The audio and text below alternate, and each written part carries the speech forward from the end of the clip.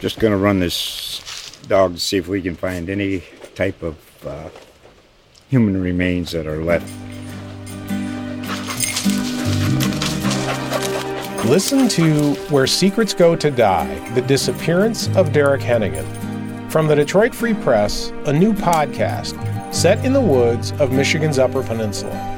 Available on Apple, Spotify, Freep.com, or wherever you get your podcasts.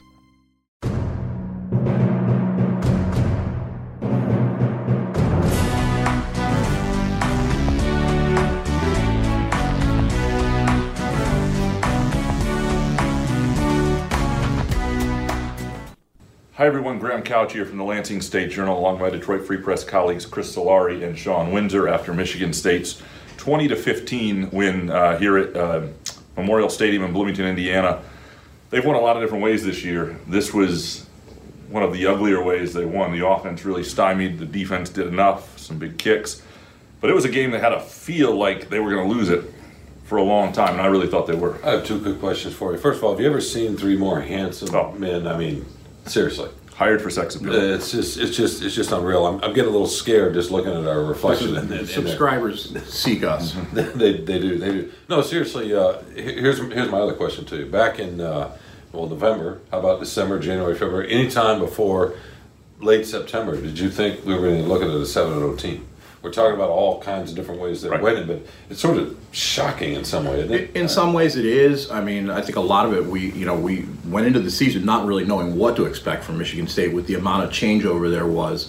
What we've seen there's a lot of playmakers that have been left over between Peyton Thorne, Jalen Naylor, Jaden Reed, today Tyler Hunt. With Mark D'Antonio talked about Tyler Hunt's athletic ability for years, right?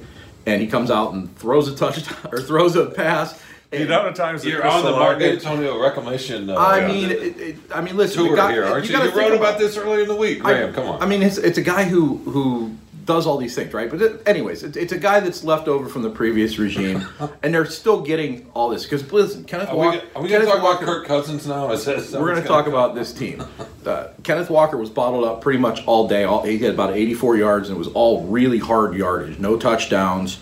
Quavaris Krause was out of position a lot of times, and really a guy like Cal Halladay comes to the rescue with the interception, Darius Snow with an interception, Jacob Slade with the sack. I mean, a lot of the veteran players who have been here are the ones who made the plays in this game, but we didn't know what to expect by blending all that together. Oh, real quickly, Graham, the play of the game, I did Panaschute's sack on the last time. He's been fantastic. They'd set up like a 2nd and 22 or 23 or whatever that effectively ended the game. Their pass rush, which coming in today was tops in the Big Ten, has been an understated storyline and this year. And they're doing it without Beasley. Yeah, they don't have. I mean, Panaschute's probably a Marcus Rush comparison, but they don't really have this dynamic edge rusher. Although Panaschuke looks like a guy who's going to get a shot at the next level the way he plays, and they're getting good interior line play. I think that's. I mean, their defensive line is pretty good. All guys recruited by Mark D'Antonio. Yeah, but developed here through Mel Tucker. Exactly. And Tyler Hunt, for all I love him, he is a Travis Trice ankle sprain. He is a negative page view, if we're going to talk about him. Like, we lost half our watchers when he brought up Tyler Hunt. You can say that all you want, but listen, I mean, who made the touchdowns? I mean, that's right. Really, it was the only offensive touchdown of the game. Yeah. Well, you know, and it's not set up. If without for his pass, they don't get that because their offense had so much struggles moving the ball. Who made that touchdown? I mean, Hunt caught the pass, right? Throwing through the ball, which is a fairly probably one of the easiest throws of the day. But that was Jay Johnson. I mean, now credit Thorne for checking into that at the line, right? But Jay Johnson, I thought adjusted, even though they didn't blow up in the second half offensively, still some of the adjustments he made, including that play. I think what we're seeing is that blend. The blend of the talent that D'Antonio left behind, but also the coaching acumen that Tucker has, that Johnson has, that Scotty Hazelton has. Scotty Hazelton calls a corner blitz with Chester Kimbrough, well-timed, well-disguised. He gets a strip sack and a fumble recovery all in one play. I mean, we're seeing now what these coaches can do as coaches. And that was missing last year because they didn't necessarily have the time to prepare. So, I said this in my piece going into this game, there's a reason that Mel Tucker's a Coach of the Year candidate. You see it on the field. You see it with the ability to win games different ways. Let me say one thing before you get to this. They also had they talked about it this week in practice that there were a lot of guys, I think they used, I forget the phrase they used, but in terms of being forced to be here, there are a lot of D'Antonio guys had to go to get to this point. in terms of not talented enough or just not total buy-in to what you're seeing. And what impresses me about this group is, defensively, you see a lot of times if you give up a 30-yard play, they give up a lot of third and longs, this group. It does not affect the next play. They give up a touchdown, they're great on the 2-point conversion. Like those sort of things, the momentum doesn't seem to stick against them. So what Short, now? no, they have short memories. Exactly. So what now? What is the phrase? They have short memories. And again, you're talking about Antonio, you're talking about Mel Tucker. I want to go back to that hunt play for a second, right? It's a misdirection. It's a fake handoff to Walker. Meanwhile, Jaden Reed's in motion, and you're talking about the touchdown. The touchdown when Thorne is faking it to Walker, Reed had just crossed, so there's a crisscrossing kind of there, and it sort of froze the linebackers, which opened up the seam in the middle. And Hunt there's nobody within 6-7 yards of him is in the end zone. And that's something that Tyler Hunt has said they've been scripting for a couple weeks now. So you saw that execution. And to Graham's point, though, that's a hell of a design, and we're seeing that on both sides of the ball, but particularly offensively, for the first 7 games, and I think that's a credit to. I know it's Johnson, but to me, that's a credit to Tucker. And I think something that needs to be noted about this game is, and I think when you're outside their world a little bit, and I'm not talking to fans, I'm just even talking us. You get caught up in Indiana's 2-3, they're snake bitten, they're not that good this year, all that stuff. But these guys beat Michigan State 24-0, and rarely do you flip a roster where you lose 24-0 one year, and the next year you're going to physically dominate them. And they couldn't. I mean, on the field, when you're down there, those guys know what's what. I mean, they know. This guy across from me is just as good as me, and that's what they talked about today. That Indiana has the best linebacker they played all year, and that sort of they have to find, because they're going to run into this again though. That's the thing. They're going to run into this maybe against Michigan, maybe against Penn State, maybe Ohio State, maybe somebody's going to give them trouble again. They've got to find a way to get comfortable when the running game isn't there offensively. Chris, I guess to your point a little bit too. Indiana a year ago, I mean, they had most of the guys back, right? They gave Ohio State a game last year, right? Yeah. I think it was in Columbus. I mean, they lost the top receiver, Filer. Penix was out for this game. So, I mean, I thought the bigger thing was, Peyton Thorne struggled throwing the ball in a lot of respects, and they were without their top defensive back and banged up other defensive backs. So, I said this going into this game, Tom Allen coaches a really hard-nosed brand of defense. And you saw that, and that's what, I asked Mel Tucker about this after the game. I said, Kenneth Walker got a lot, his yards were all hard yards. And he said, there's going to be a lot more hard yards coming.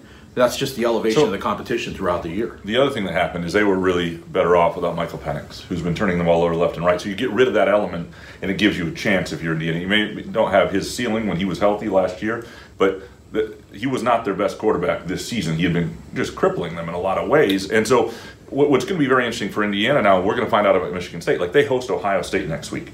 And you look at these corners and you look at the way they're able to stop. We'll get a sense of what Michigan State at this point is compared to Ohio State when we watch Ohio State then against Indiana. And you're going to see that as other teams face Indiana, as Michigan faces Indiana. We saw Nebraska go toe-to-toe with Michigan as they did with Michigan State. And, this run defense looks like a defense that's going to make Michigan work for it. And I think those are going to be interesting games in this East. Like, Indiana's out of the hunt, but they are going to be a factor throughout the next month. What did y'all think of Thorne today? Because you did mention that he struggled at times. I know in the second half there were a couple throws he missed. One in particular was it to Naylor, where I think it was to Naylor. It was a little curl, or maybe a little hitch or something, and he just flat out threw it. It was on a third down and he missed him. On the other hand, early on, he threw a beautiful ball to Reed. You and I probably, anyway. No, to Reed. And that was a touchdown if he catches it. He had a couple steps on his guy, so. There was another drop in that first half, too. Again, I get back, and I wrote about this a little bit, the margin of error. Mel Tucker talked about in the summer, early in the season, how there's not a whole lot of it, how the roster, but we sort of forget that as they keep winning, but that still exists. They keep saying that they don't, I forget the term he says, but what they don't get is rattled. And what I think is important. They don't flinch. And what I think is important for Peyton Thorne in terms of, so the last time he had a game where the running game was taken away and things just weren't there was Nebraska, and he had a horrible second half. This second half he was better. He had that beautiful throw late, deep along the sidelines to Reed over his shoulder, right? Yeah, and so that's growth. That's growth for him. Like what set that up though? Everything was set up by what he did with his legs as well, because they were struggling to run the ball, and that gave him a little wiggle room by creating himself. They designed a couple RPOs and some quarterback draws. And that gave a little bit of breathing room for him to get some of those passes. And my point is, though, with him, that he's not getting taken out of the game with the struggles, sort of like the defense when they give up a play. And so there is a mental toughness with this team that gives them a chance. And look, they're going to run into somebody at some point if they play games like this that's just going to be too much. And they're not going to catch the breaks, and the other team's not going to make the mistake, and they're not going to go undefeated. Like this team, as we saw it today, is not going to be unbeaten for long. But they also might beat somebody else who's better than them at some point because of a lot of the traits that they have, and they could wind up with a 10-2 season that's pretty incredible for where they came from. It could. I mean, the schedule is not.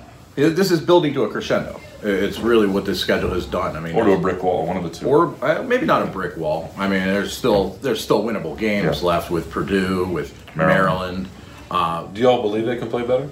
I mean, because they absolutely. tell us, I mean, they told us they're going to have 12 penalties for 134 yards, and a lot of those were just dumb penalties. Until the last 2 weeks, they've been relatively focused and not hurting themselves. Until will those traits come back? The other thing that I think is really important is a guy like Peyton Thorne in this passing game.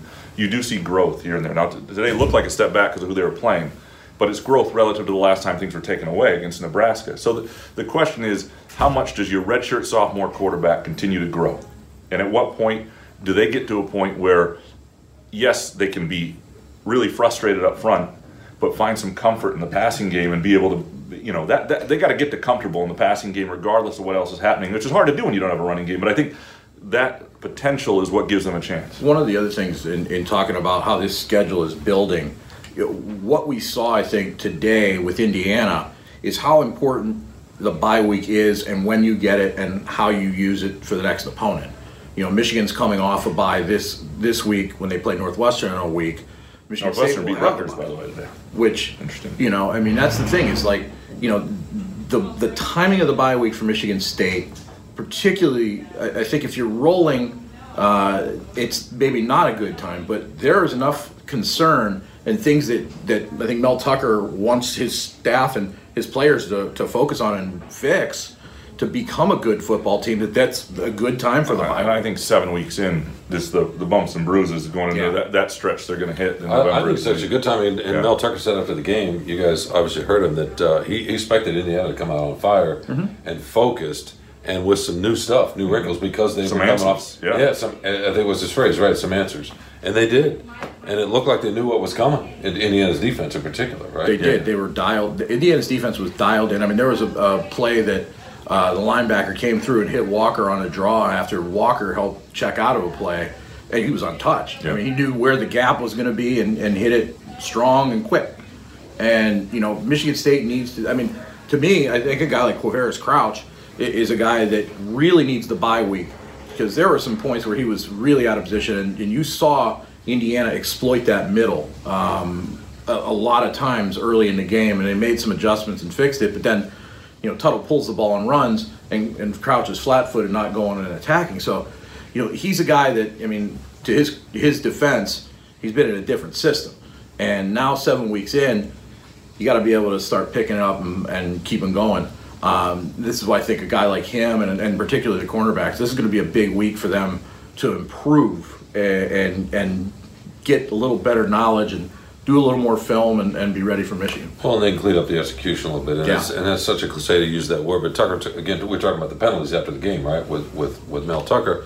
And he's talking about the penalties of aggressiveness they can sort of fix with technique. But the penalties of Connor Hayward's taunting penalty. For I know.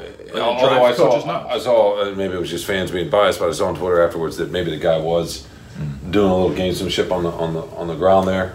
When he was, that's still no excuse to taunt him. But I was just going to say the snap to Thorne when he wasn't ready. That's the kind of penalty they can absolutely clean up in the next couple of weeks, right? And they still have too many of those. And they do want. I mean, the taunting. You get a game like Michigan and the emotions of that, and what may not be a whole lot of separation between the two teams. Now they're different teams, they're different style teams, but in terms of the Michigan State's ability to win that game, I think is going to be largely based on not only its ability to get its offense going, but not putting itself in 2nd and 20 because it has a dumb penalty or this sort of or a taunting penalty or anything that really.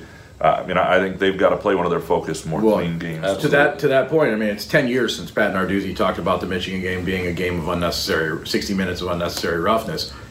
Games changed in 10 years. You have to understand that. I mean, Rob Fredrickson, former linebacker, said with the Jacob Panashew kit, you've been taught you don't grab and wrap when you slam a guy to the ground now. That's the rules changes are there. So that kind of stuff has been kind of legislated out. So you have to have that knowledge and have that within your play. And that's what a bye week right now is good for, to get rid of those kind of plays. Anything we're missing as we go and write? No, we covered how good looking we all are. Yeah, I think Covered Tyler Hunt. Tyler Hunt. Yeah, hopefully you're still watching or you stopped watching. Look at all this pasty mess. This is unbelievable. Wonderful.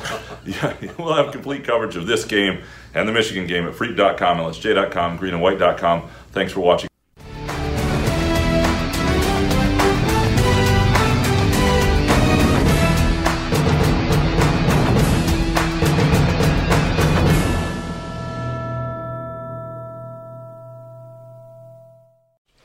Just going to run this dog to see if we can find any type of human remains that are left. Listen to Where Secrets Go to Die, The Disappearance of Derek Hennigan. From the Detroit Free Press, a new podcast set in the woods of Michigan's Upper Peninsula. Available on Apple, Spotify, Freep.com, or wherever you get your podcasts.